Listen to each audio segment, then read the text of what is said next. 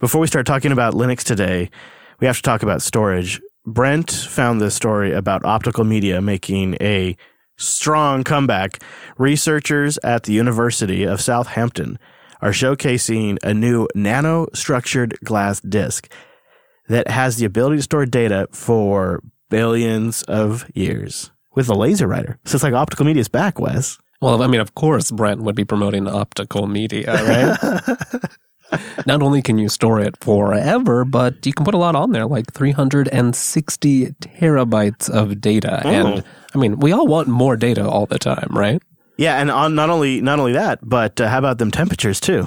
1,000 degrees Celsius, that's 1,800 degrees Fahrenheit. It'll remain stable in up to 1,800 degrees Fahrenheit. That's a good archival media right now. 13.8 billion years at room temp. It's like the next evolution of microfilm, but way better. Maybe it'll be able to fit a single 8K video on there.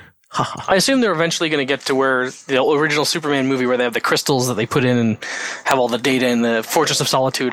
They're eventually going to get there. That's absolutely what these are. Isolinear chips, Superman crystals.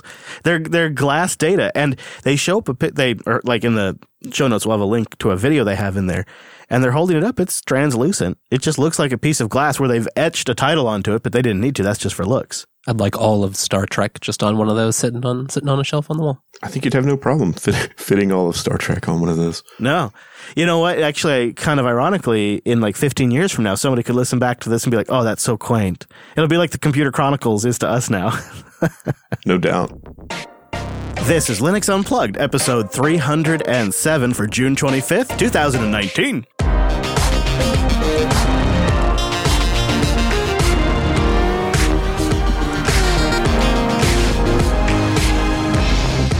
Hello, friends, and welcome into your weekly Linux talk show. My name is Chris. My name is Wes. Hello, Wes. Looking very dapper today, and are you ready to talk about Nextcloud? Oh, I'm excited. Yeah, we have an episode that we've been prepping for in the most real sense. You may recall we've recently reloaded our main server here at the JB Studios, and we have put it to good use. Immediately. Yeah, we will tell you about those adventures today, but before we can get that far, we got to do the one, the only introductions. Time-appropriate greetings, Mumble Room. Hello. Hello. Hi there. Hello. And of course, Alex, Drew, and Cheese are here as well. Hello. Good day, everybody. Hi there, everyone. Well, we have a real panel of knowledge experts on this one. We're going to need them today. There's a lot going on. As you just heard from a whole bunch of Nextcloud users there, this is really going to be, I don't know, I feel like the one where I finally nailed it. I am so excited to talk about this. After many years of failed attempts to move away from Dropbox to implement Nextcloud only to go back and have to eat crow right here on the air, I feel like we have finally nailed it, and I cannot wait to share our setup with you. Dropbox, they finally just did it with this last update where they want to take over everything and they want to be like your online file system and ship Electron as part of the Dropbox sync client. I thought, okay, all right, maybe not. Let's look somewhere else. But before we get there, let's start with some outrageously great community news today as well. A round of applause to the Raspberry Pi folks for tricking us all. The rumors were we wouldn't see anything this cool until like next year. And so we kind of just thought, all right, well, we got what we got, and we'll wait. But yesterday, the Raspberry Pi 4 Model B was launched, and it's actually a pretty decent upgrade from the Pi 3, which they're saying this new device can now provide desktop performance comparable to an entry-level x86 PC system. Oh, that's exciting. Okay. But how does it perform as a server, right? Could we replace this new box we've got? Could we have just waited a little bit and got this new Raspberry Pi? No. It basically, while it's a huge upgrade, it's still a Raspberry Pi at its heart. Although there's a lot to like, right? So DDR2 RAM, that's been upgraded to DDR4. And the new Cortex A72 CPU is anywhere from double to quadruple the speed of the older A53. Plus, there's gigabit Ethernet that isn't hamstrung by that darn USB 2.0 bus that everyone's been ragging on for years. So you can actually saturate some traffic now. Yeah, genuine gigabit Ethernet is a big deal. And keep in mind, all of that is still at the starting price of $35, which is still a pretty good deal. Wild. One of the things they're doing differently now, though, is they're including different SKUs, 3 different SKUs, up to 4 gigabytes of RAM, which is the model I purchased. Did you? Yeah, I mean, you did? Did you get the 4 gig? I got the 4. I mean, well, you're going to say no to that? And it's only, I mean, what was it, like $55? Not that much more. Cheese, did you pull the trigger? I haven't purchased one yet, but I plan on it. Alex, you were probably too busy on vacay to pull the trigger. I was. I use a Pi to run my 3D printer. I have a 3B Plus right now. I think a 4 will be in my future. I'm going to see if this 8 gig rumor shakes out, though.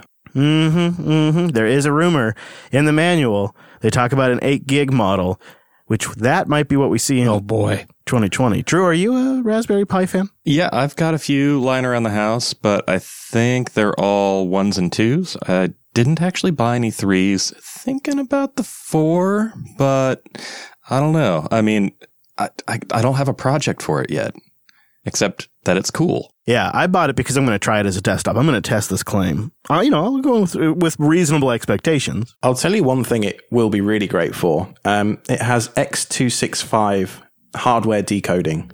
So we've all had H.264 for years and years. And now X265 offers significantly smaller files, and this thing has hardware decoding. So it'll make an absolutely great media box. They're also saying potentially 4K video out.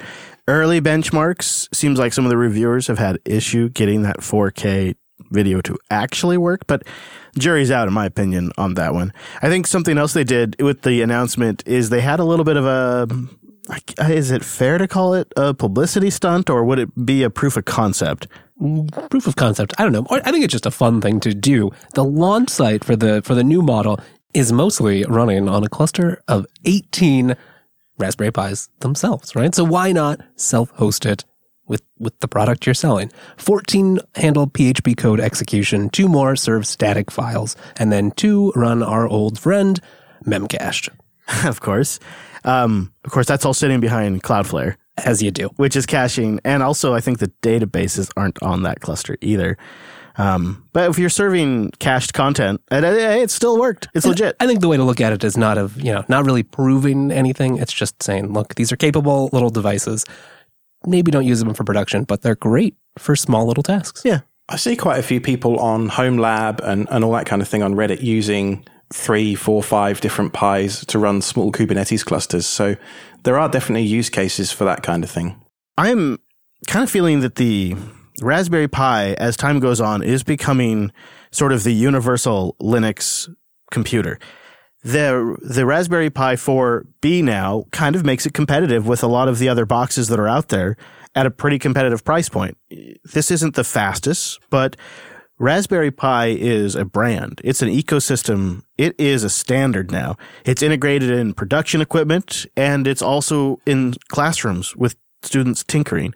And it's at an accessible price that a massive range of people can afford. And the sort of pop a disk in like a floppy disk and boot off of an operating system approach where you can flash it from a Windows or a Mac and then just pop it into a little Raspberry Pi is approachable.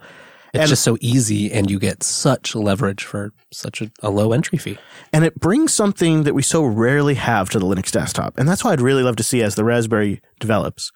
When the 5 and the 6 come out, maybe one day we'll even have a Raspberry Pi 10. Could you only imagine what that thing's going to be for $35? Ooh. I just think it's something that Linux doesn't typically have, and that is a single problem domain for the desktop. It's the opposite of fragmentation. It's one company, one product, and we're not locked into it. That's what's so great about it. It's available to us, and because of its brand and its ecosystem and its user base, it's becoming this common platform. It's not the Apple style where only one company makes all of the hardware and only their operating system runs on all of that hardware. It's like Linux is still available to everybody. I really like where the Raspberry Pi is going as a broader product. When you look at it individually with the different boards and stuff, you can argue about which one's technically superior. But when you zoom out and look at it as a platform and an ecosystem, it's creating something for Linux. As it becomes powerful enough for the desktop, it's creating something we've never had, in my opinion. I'm very excited about it. So that's why I ordered what they call their desktop kit. You get the Pi 4B with a keyboard and mouse, and you get that micro HDMI adapter. I wish they hadn't done micro HDMI. That's the one thing I'm not really a big fan of. And they've added 2 micro HDMI outs. I would have loved some kind of a SATA interface instead of a second HDMI port, but maybe that's just me. You know, with gigabit Ethernet, there's a lot of ways I can get storage onto that Pi now. I think one of the original issues, too, is that with the original CPU, you were tied down to USB 2.0 throughput. So that's why you could never really get gigabit speeds out of it. And now that it's upgraded, with USB 3.0, obviously, yeah, you can get that speed out of it, no problem. And I mean, there are tests that have been run out there that actually show that they're able to get their full gigabit speed out of it. Are you happy with this product? You follow these types of boxes, or I guess boards, pretty closely. Are you happy with this release? Yeah, I mean, I own several of these. I own Raspberry Pis, Orange Pis, Nano Pis, you name single board computer. I probably have one of them from one company or the other. I think it's a great step for the Raspberry Pi Foundation. This is obviously a response to the popular RK, the Rockchip 3399, that's in some of the other boards out there and set-top boxes and stuff. It seems to stack up pretty well. I will say though that cluster that they set up, the photo that they tweeted out of that just drove me crazy because of the cable management and the. Don't look, man. Don't look. Yeah, just don't look. It's a nightmare. But no, I mean, I think this is going to be a really good board. And it's going to be something like you said. I mean, Raspberry Pi already has an ecosystem built around it. There's so many companies that produce Raspberry Pi hats that are continue to do that. And I think that this is just going to be a continually growing project from them, where I think they focus more, kind of take that Debian approach and focus more on reliable, tried and true hardware before they just step off into the next thing. Like you have some of these other single board computer manufacturers, Orange Pi to name one, that just iterate so quickly on these boards, and they're all over the place. They've saturated the market with these different boards and stuff. Some of them are good, some of them aren't. But it just kind of dilutes the whole thing. So it's really nice to see Raspberry Pi just chugging away, doing what it does, coming out with what's sure to be a great board once it gets out on the scene and everybody starts using it. So I'm really looking forward to seeing what they do. Man, I can't even imagine a Raspberry Pi 10, what that's gonna entail. A couple of use cases that I haven't super seriously considered the Raspberry Pi 3 or previous Raspberry Pis for. Number one now is, to me, this seems like a clear contender for a Kodi box. You got real performance on this thing now, real Ethernet, real HDMI out. It just seems like a clear contender. So that's something I'm going to have to try. And then also, you and I were just talking about this a couple of days ago. We kind of need like a computer that is low noise, low heat, doesn't have to be super powerful. We just need to show graphs and different inputs and different meters and just readouts of different data that we have. And a Raspberry Pi that can run 2 monitors. That would be perfect. That could be exactly what we need. And it could take the job of a louder, more power-hungry x86 PC easily. That's kind of cool. I just thought of another use case too, is considering that these are fanless, this would not be a bad choice for something to run Reaper on in a little mini recording booth. Mm-hmm. Yeah, that's got to be tried, I think, right? Why not? They do have an ARM version. They do. And also, our mixer makes the mixer's GUI software for Linux ARM as well. Ooh. Yeah, so that's why I said we could get meters right off the mixer on a Raspberry Pi. It's pretty great. There's also a link in the show notes to CNX Software, which got one of these units and did a series of benchmarks on it. I don't really know what to take from this. A couple of temperature benchmarks. Remember, there's ambient, there's other things you have to consider, but at idle, it ran at 62 Celsius. And then when the benchmarks were being downloaded and loaded, accessing disk and network, 64 Celsius. And then when John the Ripper was ripping, 73 Celsius, and he appears to have observed some CPU throttling as temperatures have gone up.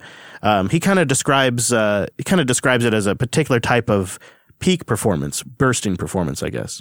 Yeah, it'll operate perfectly fine. You don't need extra cooling. It's designed for sprint performance, right? You're going to get a few extra workloads done here and there, but you're not loading it all the time. If you are keeping the CPUs ramped up, you'll probably want some extra cooling. Yeah. Otherwise, passive cooling does seem to be sufficient. And he also did test that gigabit Ethernet and was getting pretty reasonable transfer speeds, between 95 megabytes a second, 93 megabytes a second on the send and receive, which is perfectly good. And did run into some 4K video playback issues, but again, early days on that. So I'm going to wait and see on that one. I'm tempted to pick one up, 3D print a little housing for a USB hard drive, and then just send it to my parents' house, plug it into the network, and then just use BitTorrent Sync as a remote endpoint. Oh, yeah. Great little management, whatever, having something in someone's house. Perfect. I could definitely see being a little sync endpoint or a little Nextcloud endpoint potentially as well. Well, we have to move on because, of course, there was some dramatic breaking news. Everybody freak out. Ubuntu is dropping i386 architecture support. Oh, no. Yep. If you are on a Intel series processor, no longer will there be 32 support. Steam is pulling out all support for Ubuntu, and Valve developers are upset, and Wine developers are... Wait, what's that? It's the Linux gaming apocalypse? I'm sorry. I was just going off an article that was posted by PC Gamer just 20 hours ago. Hold on, Wes. Just 1 second. I'm sorry. I gotta get pulled aside. Apparently there's an update. The cone of silence. Okay, what's going on? So I'm getting word here that all of this is a complete overreaction. Oh, yeah. There's some updates. Oh. We should get into them. Oh, okay. All right. Well, maybe we'll just cut all that out, okay? All right, let's go. Yeah, so this week, there was a big upset when it appeared that Canonical would be removing support for i386 packages in Ubuntu 19.10 and subsequently 2004 LTS. So kind of the series of events is this is something that's been discussed for quite a while. We covered the timeline on LAN a little bit, but from what I can kind of see, it seems like you really kind of see the conversation kick off around May of 2018. And we've seen other distributions make similar moves already. Yeah. In fact, OpenMandriva just announced they're dropping. Now, ARM architecture, you got ARM's keeping 32-bit. That's not going away. This is just for the Intel x86 side of the camp. And so you see conversations, and the message really seems to be from the Ubuntu developers is our sense is, kind of I'm paraphrasing for them, our sense is that these packages are not well maintained. They don't really have a lot of eyes on them. There is security issues that they're known to be vulnerable to, like Spectre and Meltdown, that they're not receiving mitigations for, amongst other issues. And we kind of think to protect the overall platform moving forward, we should remove these packages because they're likely a security risk. Although we can't prove it, they likely are. Canonical didn't want to come out and scare everyone, but in their own way, that's essentially the message they were relaying is, hey, nobody's really looking at these. I mean, we're shipping them and we're putting the work to package them and make sure they're built against your current distro. And we're making sure they're in the repo, and that's all good, but they might not be very well maintained. And that conversation sort of went off from the mailing lists onto the web and then onto podcasts. We've talked about it a little bit. And then this last Tuesday, just after the show wrapped up, Ubuntu Desktop lead developer or manager, Will Cook, went onto their community Discord or discourse and said, here's the plan. We're going to start officially deprecating support for i386. A couple of days go by. Nobody really says much except for a few other people from Canonical chime in on the conversation. And then on Friday, a staffer from Valve posts on Twitter that the removal of i386 support would be untenable and that Steam would have to look at dropping support for Ubuntu moving forward in 1910 on. Yikes. That was the moment that really set the internet on fire because all of a sudden it looked like Steam was dropping support. So then you immediately had half a dozen articles go live saying that Valve was officially dropping support for Ubuntu. And within a short time after that, a change.org petition was created to force Canonical to keep 32-bit support in the distribution. And there was sort of a back and forth about if this was good or not for the longevity of Linux Desktop. And by Sunday, Canonical had decided they would walk it back a bit. And then on Monday morning, they made an official announcement that they would be keeping the 32-bit i386 packages for Ubuntu. They wrote, thanks to a huge amount of feedback this weekend. That's how they start the blog post on their Canonical blog. And then later on, they say community discussions can sometimes take unexpected turns. Ain't that true? And then they later write, we also look forward to working with Wine, Ubuntu Studio, and gaming communities to use container technologies to address the ultimate end of 32-bit libraries. And that's important right there. Yeah. So I want to continue this conversation, but I thought maybe what we should do is not a lot of people are really discussing what it takes to run a 32-bit x86 program on a 64-bit x86 Linux system. So suppose that you have a modern 64-bit x86 Linux system and that you want to run an old 32-bit program on it. I do. Maybe a game or something like that. It's got some libraries. So what does it require from an overall system, both from like the kernel and the rest of the environment, to actually run a 32-bit application on a 64-bit box? All right. Well, at a minimum, that requires your 64-bit kernel to support programs running in 32-bit mode and making 32-bit kernel calls. Okay, so there's some kernel stuff. Oh, yeah, of course, right? And supporting those calls is not always easy because there's all kinds of different structures involved, and those structures have to be translated back and forth between the native 64-bit version and the emulated 32-bit version. Wow, imagine when you're on Windows, when you're playing a Windows Proton game that's 32-bit on Linux, there's so many layers of translation happening there. Oh, yes. And, a lot of those, they're not always pretty. I'm sure there's many in the kernel community who wish that, it'd be kind of simpler. It'd be cleaner not to do this. Yeah. There's more complications around ioctals and, dealing with pseudo terminals and other sorts of devices like that. And more complications with the VDSO, where you have stuff that gets mapped into just about every program running, even for statically linked programs that don't necessarily make use of nice sorts of optimizations for dynamically linked programs. System doesn't know, so it's just got to load it. Yes. So every app gets it, yep. That means the kernel has to carry around another 32-bit ELF image, which has to be generated somewhere. And that's where a lot of this stuff gets the most complicated, I think, right? Because you have to get all of these programs. You have to make all of these shared libraries. You have to generate and compile all this stuff. And that's never going to be simple. Well, and it gets even significantly more complicated because if it's a little simpler if the 32-bit application, like you were saying, is statically linked. However, if it's a dynamically linked 32-bit application, then there needs to be 32-bit libraries all the way down, and they're all loading all of this extra baggage and crap all the way down, including if you have an application that needs to do a name lookup, there needs to be a 32-bit name lookup library. Oh yeah, all those NSS modules you have in nsswitch.conf. Yeah, you gotta take care of those. There's lots of complications with glibc. Maybe there's some other libraries you have, stuff like curses or X11 or the standard library for, say, C++. There's just lots of stuff lurking all over, and a lot of it might need a 32-bit compiler or toolchain. Now, in theory, it's often possible that you can do cross-compilation, but it's just a lot of infrastructure that actually has to be supported to make all of this work at the level that you expect on a modern Linux desktop. Well, if you try to file a bug against a 32-bit application that was built on a 64-bit system, they'll tell you to go screw yourself. You're supposed to, if it's going to work in production, you build a 32-bit app on a 32-bit system. I mean, it is possible, but in practice, there's problems. On top of that, many build systems just don't really even support it, so there's that as well.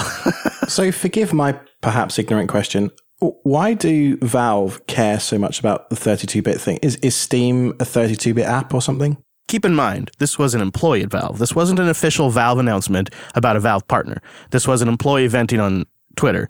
But it's the games. It's the games. The games need the 32-bit libraries because a lot of the games are 32-bit. And everybody that has played, a handful of Steam games has definitely run into this. I mean, I know I have 32-bit libraries on my system right now just for Steam games. Canonical's insight data that they get from the surveys that people opt into in 1804 shows that less than 3% are getting the 32-bit version of the ISO. That's the ISO. It doesn't tell you how many of them are 64-bit systems running 32-bit libraries, but that tells you how many people are going directly to 32-bit. It tells you really as a whole, it affects your entire system to run a single 32-bit application. Yeah. We'll have a great breakdown linked in the show notes if you want to dive into just everything that has to go on. There's a real technical cost. There's a genuine technical cost. And sure, we all have memory to burn and we all have processor to burn these days, but I don't know. I like my system to be as efficient as possible. Right. As always, supporting this stuff, it's a cost-benefit analysis. And if people are using it and it's useful to have, then you should do it, but it's never free. Somebody tell me if I'm wrong. But let's just pretend like we live in a world where internet outrage didn't drive immediate reaction by corporations, and Canonical really stuck to their guns on this. And they said, no. You don't understand. We're going to maintain the libraries in 1804. There'll be ways to get those libraries on 1910. It's not a big deal. The libraries aren't changing that much. We'll be backporting security fixes. You just get it that way. What if they had done that? Because to me, it seems like, because that was the original proposal, to me, I see a few ways the problem could have been solved. We could have had our cake and eat it too. You could keep 1910 64-bit pure and then wrap all of this stuff up in a snap. One Steam Snap that has all the 32-bit libraries you need. Or how about the flat pack that literally already exists? There is a flat pack already that you can install on a pure 64-bit system, and you can play 32-bit games. It exists today. Of course it does. What about a PPA? How about a PPA that just installs the 1804 libraries? Could have done that. Valve could update the Steam runtime to just simply include the now missing 32-bit libraries. They have chosen certain libraries to include already, but then opted to allow the OS vendor to supply the rest that they consider to be less important. Perhaps Valve could reconsider. It seems like the community does think they're important. Perhaps they could just package them up like they've already packaging a lot of libraries. So what I don't quite understand, and I'm genuinely seeking feedback here, is what was the risk? It seemed like there was always going to be a pretty solid solution. In fact, some that are already working today. So I don't quite understand what the upset was about, why we needed a change.org petition, why we harassed not we, just saying generally the people in the community harassed Canonical employees over the weekend about this. PC Gamer just posted an article this morning, even after Canonical clarified, just trying to get clicks and drive controversy. You had people that were trying to get others to switch distributions. Come to Manjaro, it'll solve your problems. I mean, that was all over the place. And I don't understand why we, as a fairly technical community, are susceptible to this, because it seems like, and I guess maybe I'm just an idealist, but it seems like the immediate conversation should be, all right, well, how do we solve this with technology? How do we get together as a community and collaboratively solve this problem? Right, or at least maybe the beginnings of, hey, this could cause problems for us. What are avenues? Do you have, how can we migrate our software? Because usually, and I know this is true for Canonical, people care about others running their software and they want to help, right? You could be a part of this in a positive way and engage and have help from Canonical to find the best solution. It's harder to do when you start in such an aggressive tone. Well, what I don't understand is that people are so up in arms over this now, where this is something that's been talked about for quite a while now. Yeah, I think it was that developer at Valve's tweet that kicked off the headlines. Why are we taking faith in this guy's statement when it's not a direct statement from Valve? I mean, I've gone to Valve's blog. They've stated nothing about any of this. I guess to be fair, there was also a conversation going on the Wine development mailing list too about what, some serious, but yeah, I come back to there always was going to be ways to solve this. And at some point we do need to move forward just for funsies. Was it you that went and dug up the original announcement about transitioning to 64-bit? Way back in the day over at Linux.com. And, it's quaint because it's written in a way where they clearly don't think the 32-bit support's like a transitional technology. These will hang around for a while and then be gone. Yeah. No, here we are in 2019. We're almost like 15 years later. Yeah.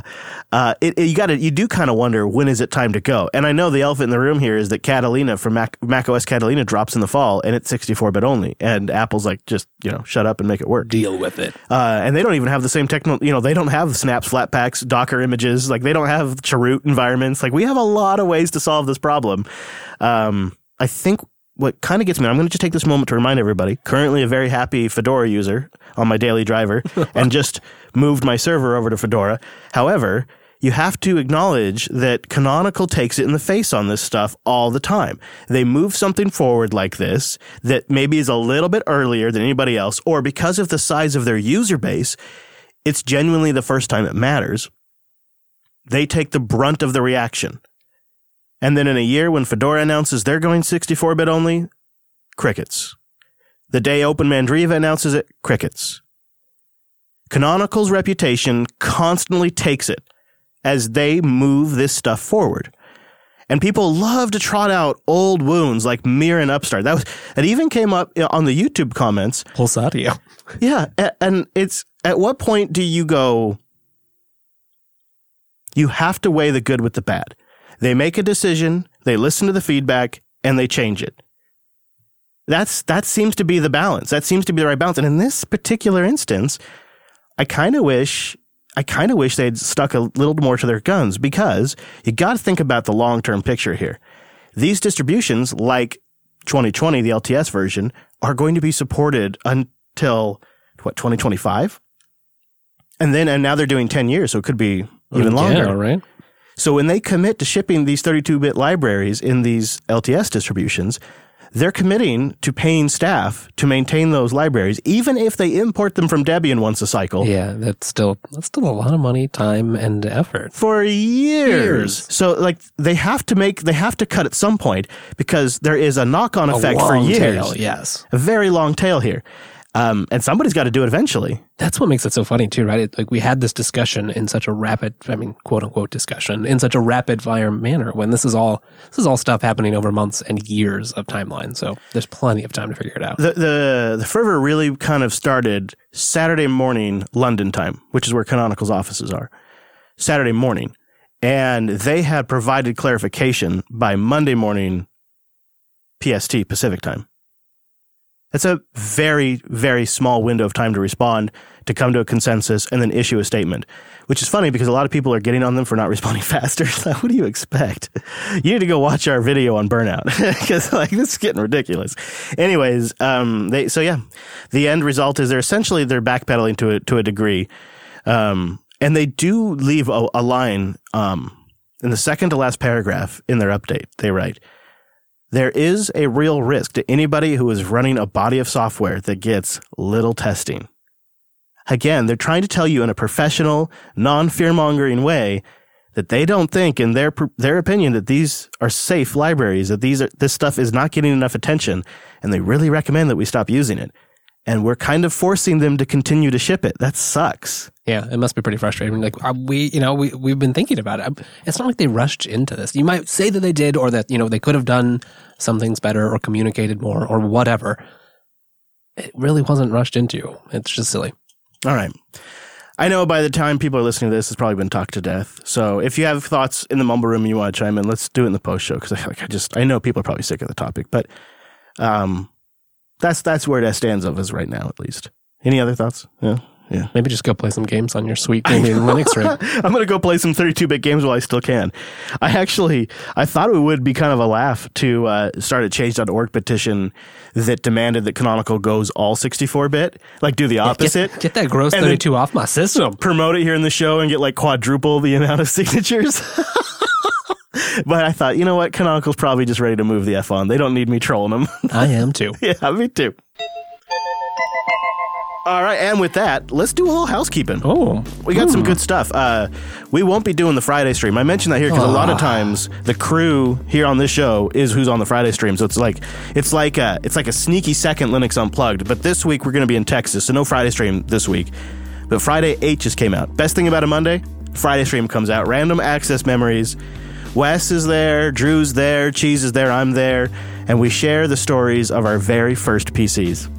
Yeah. It's a retro show. We get all sentimental. It's a lot of nostalgia, a lot of fun. We solve some problems for the world. Of course we do. I won't spoil it, but there is a competition to give away a game in the show, and one of the hosts here on the show wins. And we won't say anymore. FridayStream.com/8 is a really, really fun episode. Go check that out. And then catch up while we have an off week. Why not, right? Oh, yeah, that's a great time. We're doing it at 1 p.m. Pacific time.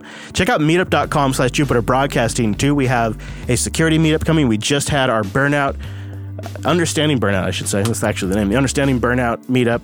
And it was really good. Really good. Fantastic. I mean, Drew's got a heck of a file he's got to go through, but once we get a chance to process it and all that, we'll get it up on the YouTube channel. It's a lot, Drew. I'm sorry. It's a long one. But it's so good. It's really good. This is an instance where the Mumble Room showed up. We had a just a really great participation and just so good. And Organic, helpful discussions. we'll have a link to that in a future Linux Unplugged, or just keep an eye out at meetup.com/Jupiter Broadcasting for that. Also, a little sneaky tip. This is a little birdie. This isn't an official feature, but I think you guys might like to know. Linux Academy is going to be soft rolling out transcripts on the platform over the next couple of days for the videos. Killer feature when you're trying to study. Now, it's just going to be initially in some videos. They're working out the tech. They want it to be really solid. Of course. I've seen the demos, though. It's nice. The implementation is solid. The tech is good. But they're going to, they're going to be measured about how they roll it out. But little sneaky little insider tip. I noticed that's rolling out soon. I know people have asked in the audience. Yeah, that's nice to have. It's really nice to have that. All right, anything else we want to mention in the housekeeping? All right. I'm calling it then. So you probably heard in the last few episodes, if you've been listening, that we did a hot swap, a live swap of our FreeNAS box to a Fedora box. At the time, we said don't do what we did, but actually it worked great, so maybe you should. Jeez, it's been good. And we'll keep, if it goes wrong, we'll tell you. Of course. Of course. Oh my gosh, it's been so good. Because we really took the philosophy of put all of the applications we're running on this thing in a container. Is NetData in a container, or is that actually installed on the host system? That's on the host. All right, so that might be the one app that is actually installed locally, but otherwise it's pretty much just a pure Fedora server install. And then we have begun standing up back-end services that I am already so elated over. But the one that was sort of number one with a bullet on our list was replacing Dropbox. So it's not as a business, it's not the end of the world to pay $1,000 a year for storage, but it's a big chunk of change. That is, it's sizable. You have to think about it. It shows up on the accounting. Yeah.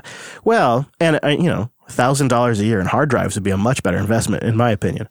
And this is so silly because now I disagree with Past Chris. Past Chris is such an idiot, Future Chris, you don't know about that guy, but present Chris he's got to figure it out. I'm hopeful for Future Chris. Yeah, he's going to come through for us. Right? But present Chris, I really feel like he's got everything figured out. He really knows what's going on.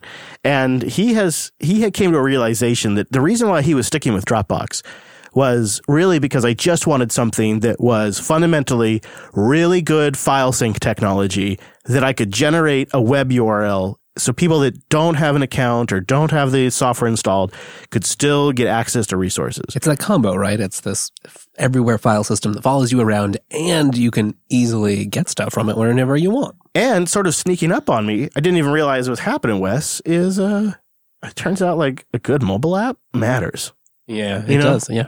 When I started FileSync, it didn't matter. But now here on the, in the 2019s, I want a good mobile app. You do stuff on your phone, and the better it is, the more you can do. So when Dropbox announced their latest update, where they would be packaging the Electron runtime and integrating with Google Docs and Google Sheets and trying to connect all of your different online systems together in one activity dashboard that you could share with your colleagues, I realized if the dropping of everything but Extended 4 wasn't enough, this was it. It's not your Dropbox anymore. It's just not a product for me anymore.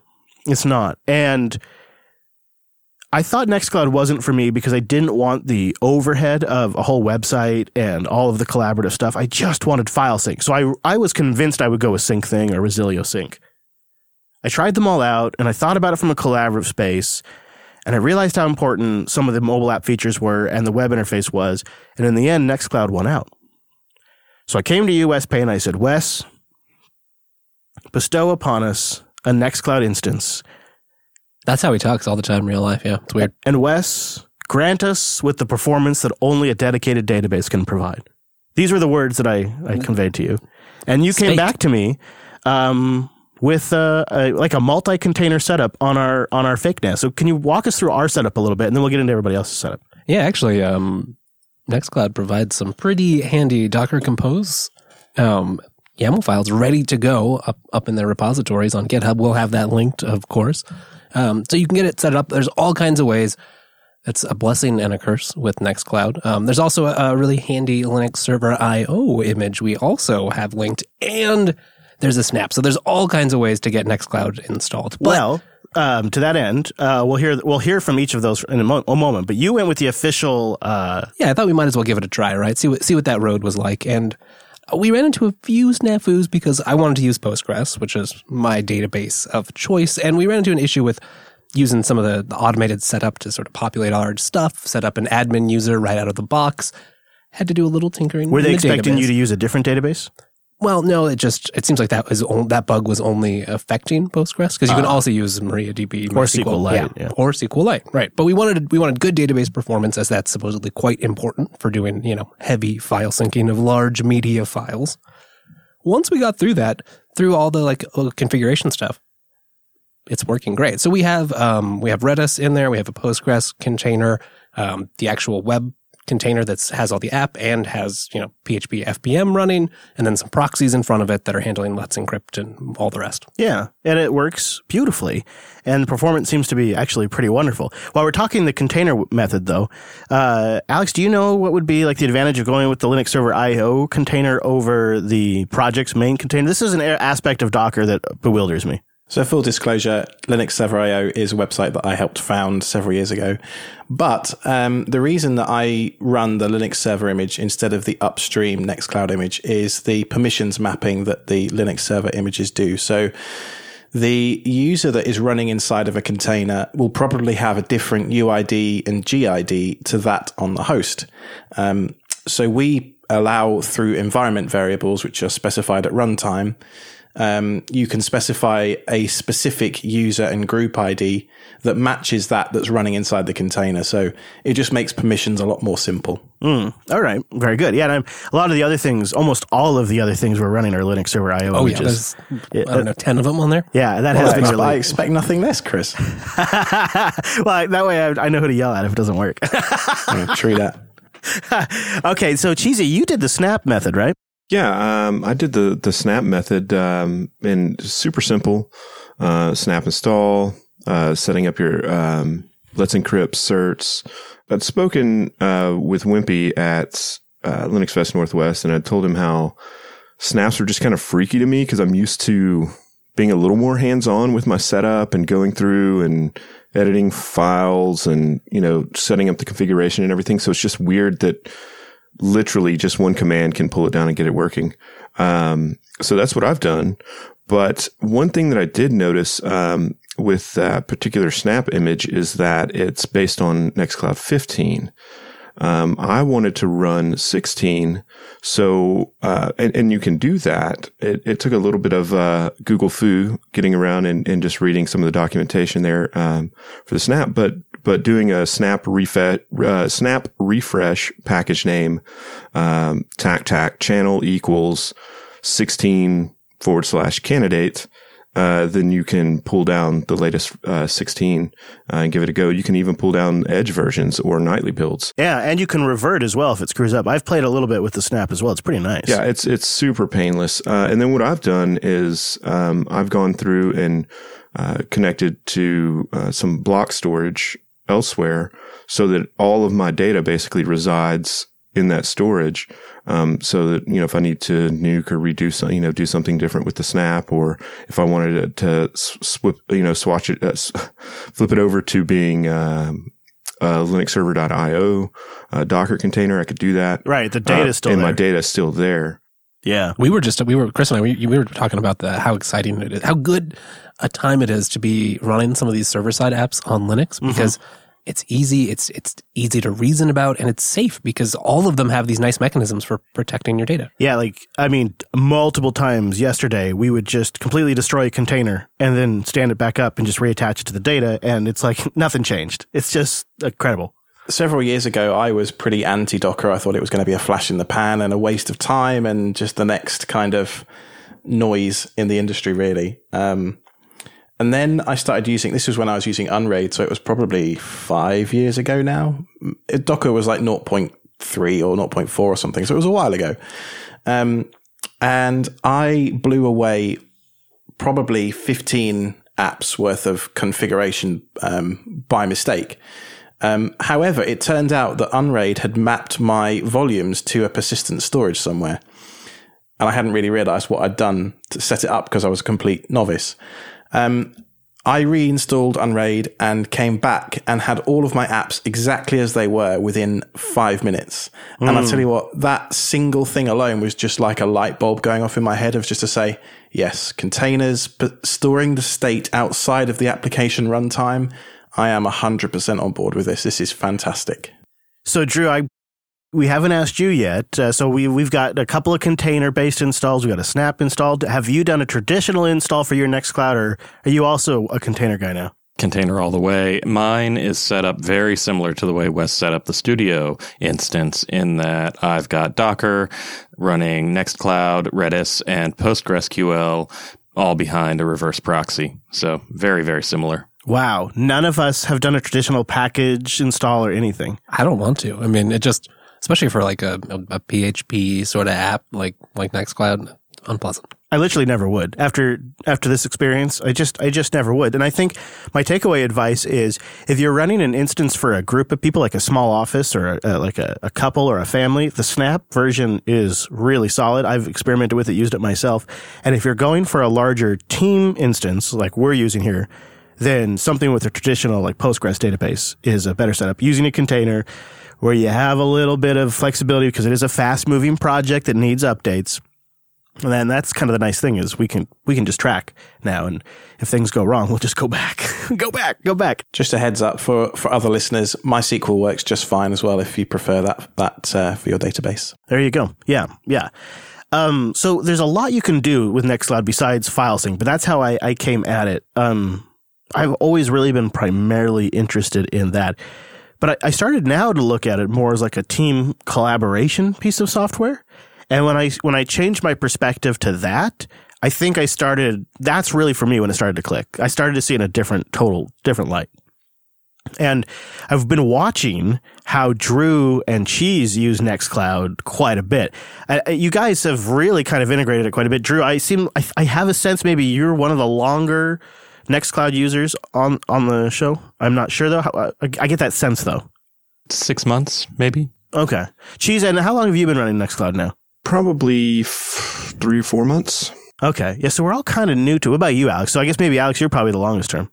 Over a year. Before I emigrated, I digitized every single document in my house. And I have to say, when I was emigrating across the ocean, just being able to pull up a scan of this bill or that piece of ID at a moment's notice on my phone was so unbelievably useful. That sounds wonderful. Yeah.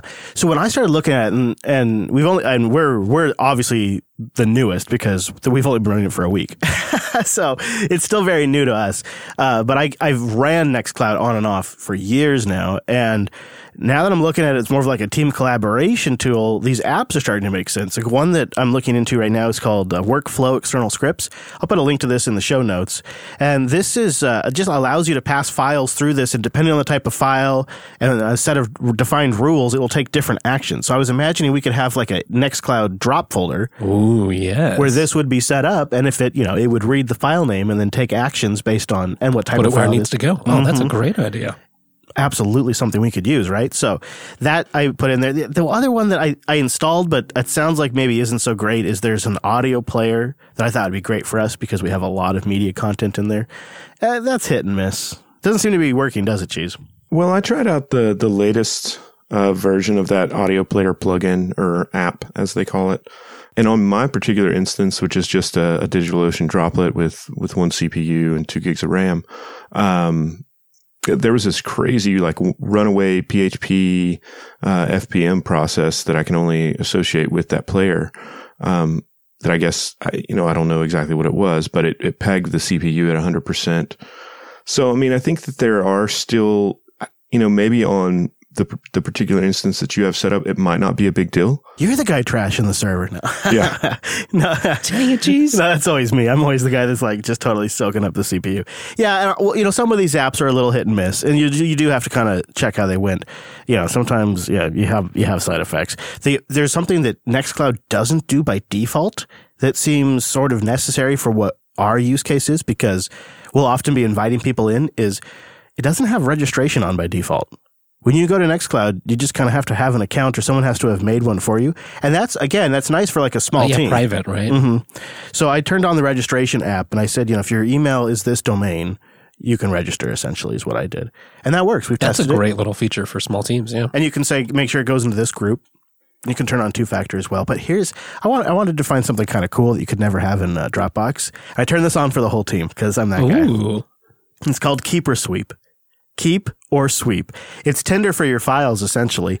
You just, when you get bored and you're in Nextcloud, you hit this little random button that's up in the toolbar, and it'll just bring up a random file in your Nextcloud. Almost said Dropbox. It'll bring up a random file in your Nextcloud, and it will ask you if you want to keep it or delete it. Oh, that's kind of handy. And you can sweep it or keep it. And I sat there and I went through, and like I started going through some old pictures. And I don't need that picture anymore. Sweep it. Yeah. Speaking of pictures, I'm looking forward to when we go to events, turning on the phone auto upload feature in the app and just have it like, as I'm taking pictures at events, just put them all up on Nextcloud automatically. But this one is a game changer. Now, this is, I admit, is not applicable to all teams or even probably anyone else on our team. But this one I'm very excited about. It's Phone Track. People might be familiar that I have a rover tracker in the RV. And he likes everyone to know where he is all the time. Well, no, I really only turn it on when I'm on trips, typically. Every now and then we went somewhere in Oregon and I turned it on and somebody noticed. That was kind of cool. Because it is always up at jupiterbroadcasting.com/rover, at least the tracker is. But I pay for that. And it uses a proprietary service and it has a hardware device that... you got like a dongle hanging around. Yeah. So Phone Track is an application for Nextcloud that will generate links that you can plug into corresponding apps on a phone or hardware device. And it will supply location data to this Nextcloud application. And then it will generate a real-time map using OpenStreetMaps. And it looks really good. And you can get history. You can create an entire tracking session. You can display location history if you want. You can check like distances and points. You can display session statistics. And of course, you can also make it public if you want. It'll generate a public page that I could make available, which is kind of neat. So we wouldn't necessarily have to use the proprietary tracking service. We could use this. That is a great application. I tried it out. I loaded an app on the old iPhone and said allow background tracking. And sure enough, it's accurate. It's very accurate. And I was able to then share the link with the team. It could be useful too, though, right? Yeah. Like if you're trying to coordinate, or maybe we're all going to the same meetup or event and keeping track of one another. I actually think it'd be a great way, like for a meetup, to tweet out, here, just this is where we're at, especially if we were at some sort of large event where you're moving around. Oh, right. Or if I'm on the road, that's where the main reason I've used the Rover tracker so far is because people watch where I'm going and they send me emails and they're like, hey man, if you're in my town, stop by and say hi. Let's go get dinner or something, And so that's really neat because people can kind of anticipate where I'm going to go next if they're looking at the map and stuff. Right. You don't have to, I'll be in this in 2 hours. Yeah, right. Now it's just on Nextcloud. Just on Nextcloud. I think the thing that we have now is something like it's close to $90 a month for the service. It's meant for like fleets that have like trucks that they want to track and stuff. It's not really meant for the industrial grade solution. It's not meant for a podcaster in his RV. Now, Cheesy, you threw in a news app. Oh, it looks like a feed reader app. Yeah, and that's exactly what it is. So I've previously been using an instance of Fresh RSS, basically just to have my own little RSS newsreader that I can log into and pull down feeds from. Just switched over a couple of days ago to using the news app that's in Nextcloud, and it's super solid, really good. It's a lot quicker than Fresh RSS was as far as updating the feeds. It'll give you kind of like a little notification if you're on that tab, letting you know that it's been updated. It's a really solid newsreader. I'll tell you where they could improve it. If they made it so it was a group RSS shared set of feeds, so we could have like a one feed dashboard that we could go into, and that would be great. Like the way it is now is each user has their own app data. Right. And then another thing I would recommend that an app that you install, and maybe one of the first, is the App Order app, which will allow you to reshuffle the icons along the top header. So you can place those wherever you want. You can do that as like an admin from an admin level. So, you can choose what to show all of the users, which icons to show them, which ones not to show them. You can reorder them, or you can just set it up so that the user basically has the ability to reorder and show and hide whichever icons that they want to see. So it's a really nice little feature that I'd like to see built in. Another one is right click. At first, whenever I installed Nextcloud and I got it going and I couldn't right click and get that context menu, it kind of drove me crazy. So I would highly recommend that you also install the right click app. Right click is pretty much necessary in 2019. So I have a couple of recommendations as well. One of them is a two-factor authentication for login. So that supports like Google Authenticator and Authy and all that kind of stuff. As I mentioned, I've got a lot of personal information in this one, so I wanted to make sure it was safe and secure. The other one is QO Notes. I don't know if you've used this desktop app. I think it's Qt app that allows you to take notes, and it allows me to use Nextcloud to sync my notes like I used to use Evernote to do. I think it's text only, but I mean, that's good enough for most things. Supports Markdown. Yeah, and it supports Markdown, and yeah, that's all I need. So QO Notes API is the name of the plugin for Nextcloud. Yeah, we should probably set that up. I love QO Notes. That's a good one. Drew, you got any pro Nextcloud tips? Yes. So you can actually use it as a full PIM suite, PIM, Personal Information Management.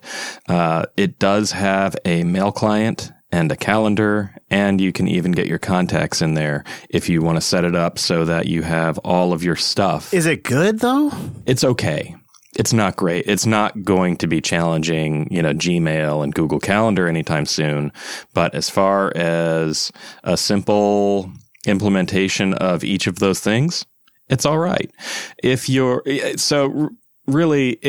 the route of Nextcloud because you want the enhanced privacy aspect of self-hosting it and not having somebody controlling your stuff, and say you also have your own mail server, this is a good way to have a web-based interface to your various services like mail, contacts, calendars, that isn't being snooped on. So using it that way, you can get a little more, off the grid, as it were. I have one more pro tip, if I may, and that is something called rclone. Now, rclone allows you to mount a directory using Fuse on your Linux system, and then use Google Drive or any other kind of quote-unquote limitless backend. So if you wanted to host Nextcloud on a Droplet, for example, it's only got 20, 30 gig of disk.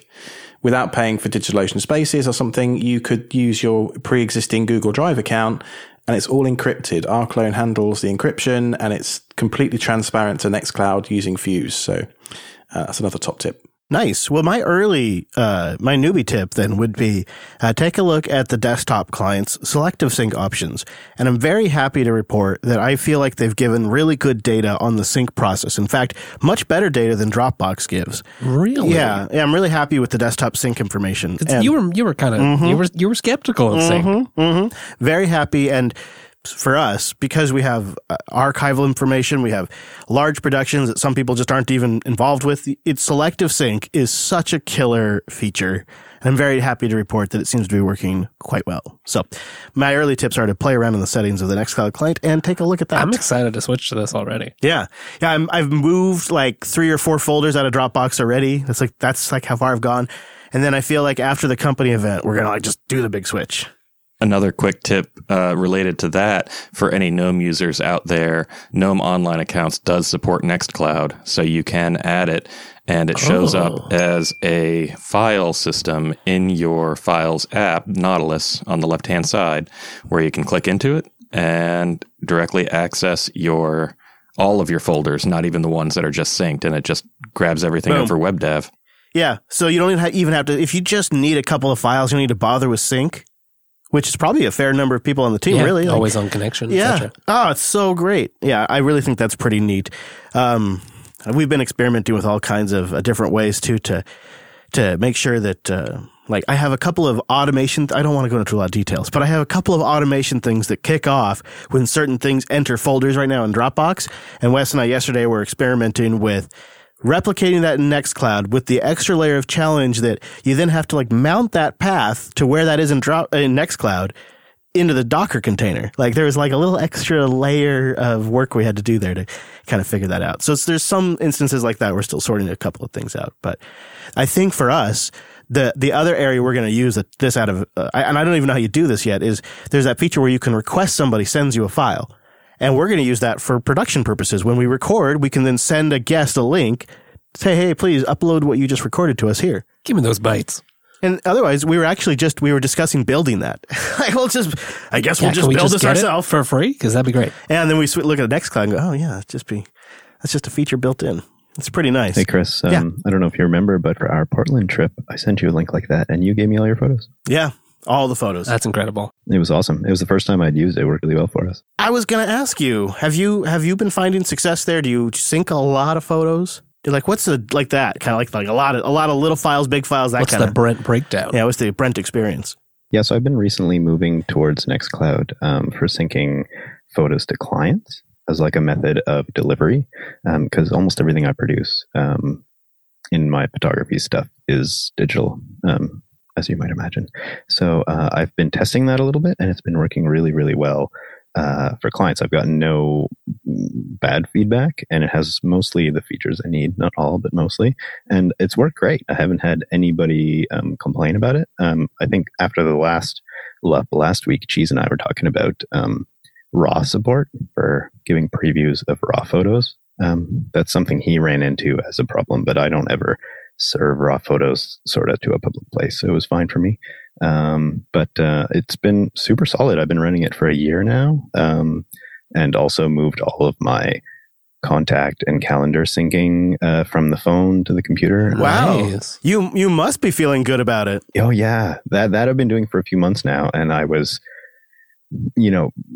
testing it alongside the Google services, just because I think as you learned last time you tried Nextcloud, you should sort of test it for a while, and sometimes you run into some strange bugs, but it's been really, really solid, and I've been loving it. That all of my syncing of almost everything is in the same place.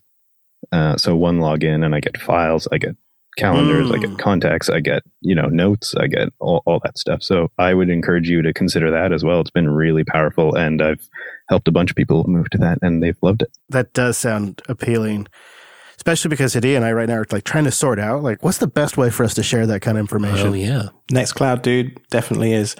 Brent, there is a Camera Raw plugin that you can install, which I've used successfully for a while. Yeah, it requires an iMagic plugin that has been deemed. Some people said it wasn't so secure, so I would love to get your take on that at some point. But for that reason, I considered not going for it.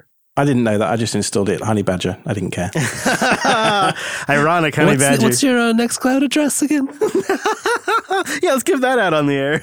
Yeah, let's do that. Can we talk about business applications for just a moment? Please do, sir. So there are a couple other cool things that you can do with it. There is the ability to white label, where you can put in your own logos, your own color themes, and all of that. Cheers. JB Cloud. That's Cheers. right. And Yeah, I want to do that. I definitely want us to do that. there are some other neat features in the App Store, like a DICOM viewer for people working in HIPAA sites, that actually works. I don't know if you guys have ever had to deal with DICOM files, but essentially they're files that are typically somewhat encrypted, and you end up shipping them on a CD from one hospital to another. And then they've got this included viewer that only runs on Windows, and some of them only run on Windows XP. Like for X-ray images and whatnot. Yes. Mhm. Yeah, I think I have. Yeah, I have. It's been a long time. So, for HIPAA, where you are trying to self-host all the things as much as possible, Nextcloud is a really good option. Okay, so now, Brent, you brought it up, Federation. I got to ask how Federation is going to fit into our future setup, because I envision, and I want to get your feedback on this, all of you. I envision our on-premises Nextcloud box being like a source of authority for all of the data, like terabytes of data on this thing. But then it seems like the more frequent access data, the less historical stuff, should be available up on a droplet or something that's fast and available for everyone. And I'm wondering if that's where Federation plays into this, or how Federation plays into this, and if maybe down the road I could have a setup where some data is on some Nextcloud servers and the rest of it's on another, like how that could work, or, do you get where I'm going? Like, is there some sort of future where I could have some sort of glorious on-premises cloud hybrid Nextcloud setup? I think the future is here, Chris. Is it? Have you played with Federation? So I have 2 servers because I basically wanted to play with Federation, but for a few other reasons. So I have 2 servers that I am running with a few different users on each individual server. And so that way I can have a certain URL when I share files to clients, for instance.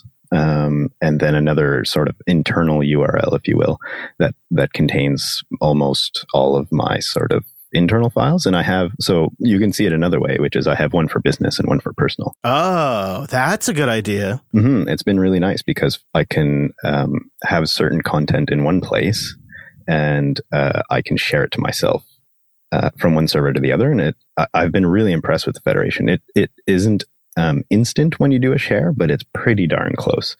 And so I would say if you've got that sort of decentralized notion in your mind of where you want to go, I'd say go ahead and try it. It's been super solid and really easy to share files. They have sort of a nomenclature that's easy to understand for sharing files between different servers from user to user. And I say go full steam ahead. Couldn't be easier to test that kind of thing in Docker, though. You just spin up another container and test it out. That's true, and we have a system up on DigitalOcean that we kind of use for those very kinds of purposes. So we could definitely try it. And I think I could also see myself setting up a personal Nextcloud. Nextcloud. I was thinking the same. Probably on DO. Like I don't need nearly as much storage as if I separated my personal stuff from all the JB stuff. I probably need like a couple of gigs at most because it's mostly documents and backgrounds that I like. It's all the boring stuff. Yeah. Don't forget that high-res photo sync though. That does eat up a lot of space. It does, yeah. But I'm going to be sending those to the JB one because I'll bet my intention there is to just turn that on while I'm at events and then turn it off after. Because otherwise I've got built-in platform solutions for syncing the photos and backing them up. But I guess I feel like one of the things that has made me feel like this is the time to go with Nextcloud, besides just the project getting more mature and Nextcloud Dropbox getting crappier, is the setup that we now have, where we have at multiple layers what I feel like are solid escape hatches. If the container goes bonkers, we can go back, or we can switch to a different container. It's isolated from the config and the data. The data is not the application. The two things are not at all intertwined, and they're completely safe to separate and move independently. And then the operating system also, as we have now proven, can be swapped out to anything that supports ZFS. Right.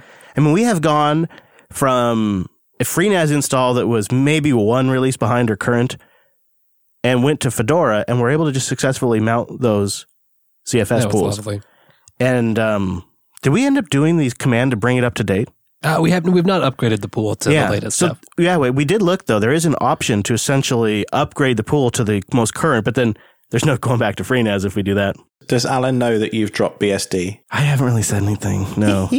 I'm pretty confident that at this point, if for some reason we were like, oh, screw Fedora, it's so horrible for some reason, even though we've been running it on other systems on DO now for a while, I'm pretty confident we could put Ubuntu LTS on there, spin those containers up, and mount that ZFS pool, and we'd be back in business in an hour. And so at each, like all these different levels, we're abstracted and we're safe. Like there's like Nextcloud can screw up, we're good. The ZFS pool can have problems. It doesn't mess like the. And at the same time, it's not making it like it's some horrible thing. In fact, it's easier to manage. If anything. It is. It's way easier. It's great. Like I'm giddy with how simple it is. Really, once you've gotten the most basic Docker understanding, you look at your compose files are easy to read, and the Docker command line is very simple. Or you can use, even on top of that, you can use Cockpit, and it has a front end, a graphical front end. And if you don't need to do anything fancy, it's fine. I'm so pleased you guys are doing this. It's been the way I've been running my servers now for 2-3 years or whatever, just 100% Docker containers for everything I can get my hands on. And it just makes life so easy. It's great. I guess I feel like, I don't know, a lot of times when you do something like this, you got to compromise, like you got to give something up when you go with the free solution that's self-hosted. But this time, it's like I'm gaining a bunch of stuff and I'm going to be saving money, and I also got privacy that like I didn't have before. Like, so I've gained like on every front. Like, I think the application is better. The suite of tools is better. The platform it's on is better, and it's private. And oh, by the way, it's under my own roof. And it's kind of fun. Yeah. And it's really fun too. That's too. Because it's not a huge hassle. Hell yeah. That too. This is just, I love open source. I love free software because like this is like this is when it's at its best. It really is. So good. So I really encourage you to go out there and check it out. However you want to install it, it's worth the time to just play around with it a little bit and see if maybe it would work for you, because I was resistant, legitimately. And I'm just really happy we gave it a go. And maybe some of our fine audience have some tips we should be hearing about how they have their Nextcloud instances set up. How do they tell us, Wes? Oh, linuxunplugged.com/contact. Absolutely. Hey, by the way, next week, we're going to have a special on PCI pass-through for virtualization and our general VM setups, how we do them, and maybe some of Wes's tricks for running operating systems. We decided to just make one authoritative episode that we can refer people to. So it's going to be our comprehensive setup on how we do virtualization. I have been all in on PCI pass-through and eGPUs, and so has Drew, and I feel like we need one definitive spot. And so while we are traveling, we thought, let's go ahead and release a special. So we're going to do a PCI pass-through special next week. So make sure you grab that. Should be really good. All right, Mr. Payne. Well, I'm so excited I could talk about Nextcloud for another hour, but we should probably get to these picks because they're crazy good. And one of them is rather relevant to us that you found. And I love the way they talk about this project. So it's called Lexicon, and here's how it describes itself. Manipulate DNS records on various DNS providers in a standardized way. It's just, what does that mean, Wes? Well, okay, I think Lexicon is actually a great name, right? Because we're dealing with names. We have all these different terms. DNS helps you look things up. Unfortunately, different providers do things in different ways. Some have very nice APIs. Some have complicated APIs. Some have unofficial, undocumented APIs. Yeah. All of that's been combined in Lexicon, which is a handy Python library that has a great little command line. So it was built with Let's Encrypt in mind, primarily, as well as being a general utility. So you can do stuff like do their DNS challenge, where you have to go add a specific thing to your DNS update. With Lexicon, you can do that programmatically. Yeah, and it supports a ton of providers. Everybody Route 53, Cloudflare. Oh, yeah. Hover, DigitalOcean, Easy Gandhi. DNS, GoDaddy, obviously, Google Cloud DNS. Linode, like just essentially all of them. I'm looking, Namecheap's on there. All of the ones I've ever used are on there.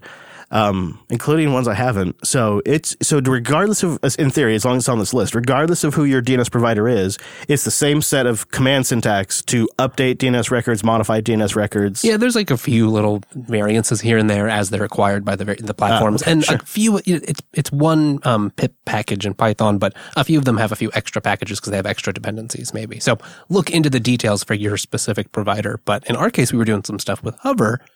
Really easy. You just had to go, you could get your credentials, pass that in. They have a couple different options for how you do it, and then you can make queries and stuff. So I used it. We needed a dynamic DNS updater for now that we were using a whole bunch of stuff at the server. Obviously, here in the studio, we want to know where it is when we're on the road. That made it really easy. I just wrote a little bash script. You could go and query Hover through Lexicon to find out what the current IP address is, and you can easily delete it or change it. And does that just become like a script that gets croned, or? Yeah, I stuck it in a Docker container on the server here, and then it's just running all the time. Of course it is. All right, well, how about something you're not going to run in a Docker container this week? It's called Arander or Arander. I realized that I never really followed up on how I solved this super obnoxious problem I had where I had two vertical screens on the side and a horizontal screen in the middle. So I have three Asus 27-inch monitors, two of which are vertical, one of which is standard 16 or whatever it is, you get what I'm saying. And I have this really obnoxious problem that has plagued me across all the different desktop environments, and I eventually just decided I had to come up with a solution. I thought the desktop environments would solve it. I thought maybe switching to an AMD GPU from an NVIDIA GPU might solve it. A dramatic switch, by the way. It did not solve it. In fact, now it just manifests in different, weirder ways. So I had to make a script. And Arandar, or Arandar, or whatever you... Arandar. Yeah. It's essentially a front end to Xrandar, which is a way to script the layout of your screen, windows, etc. And the nice thing about this is it just looks like a regular display manager window where you arrange your monitors like you would in a multi-monitor setup, and then you hit save, and it generates the script for you.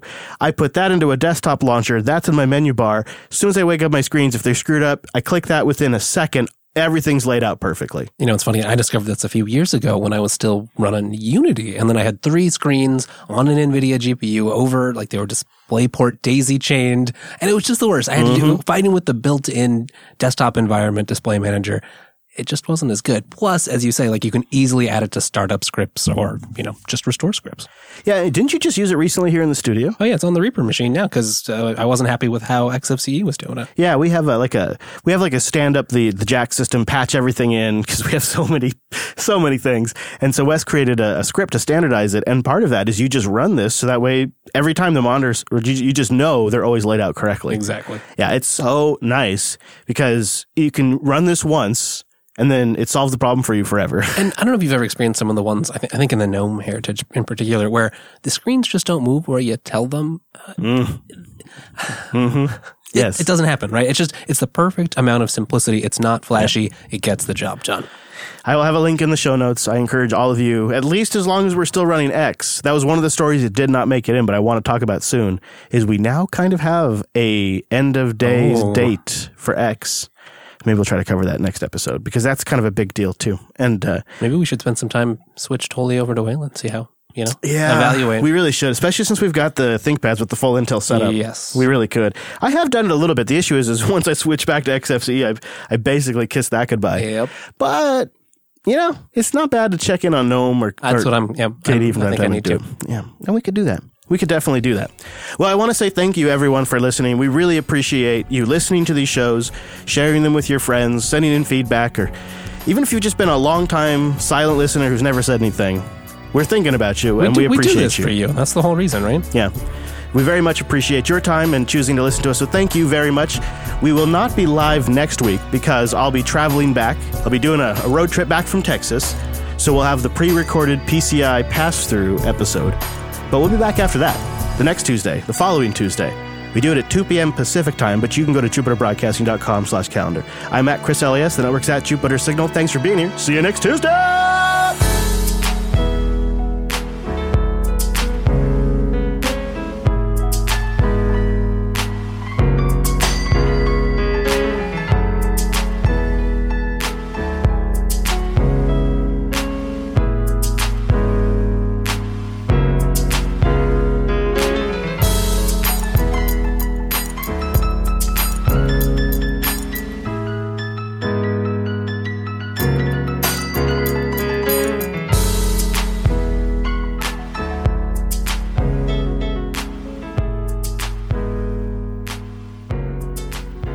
All right, jbtitles.com. Let's go boat. I'll tell you where else I use Arandar, and that's when I'm switching between 2 virtual machines with PCI pass-through. I can use that script on a hotkey to rearrange my monitors to have just one as Windows 10 or just one as Linux. That's a nice way to do it. Yeah, really hotkey is a good way to go, too. I should hotkey it. I don't know why I don't. I should. I really should just hotkey that. Control F10 is now Windows 10, so, it just makes sense.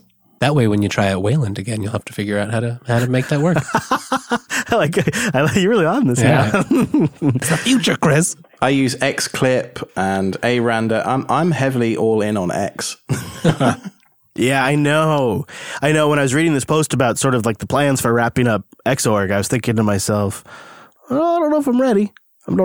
But, you're going to be installing the weird 32-bit Xorg snap, and that'll be your system. I'll have X Wayland 32-bit. No, but seriously though, you joke, but like we were talking about with the 32-bit stuff, at some point you you do have to make a transition, and like it or not, we're running an engineer's workstation operating system here. We're not really running Mac OS for end users, right? And so like sometimes the stuff's a little bit of a pill to swallow, but that's sort of the agreement, I think, when you run desktop Linux, like it or not. Maybe I'm wrong, but it sure seems to be the case. See, the upside, if we do some playing around there, is that's a good excuse to play with Pipewire again, too. Yes. I like the way you're thinking, Wes Payne. We're going to have to make that happen. What are you thinking? Are you thinking like Fedora? Yeah, GNOME? that's what I was thinking, yeah. How'd you know? Oh, I know.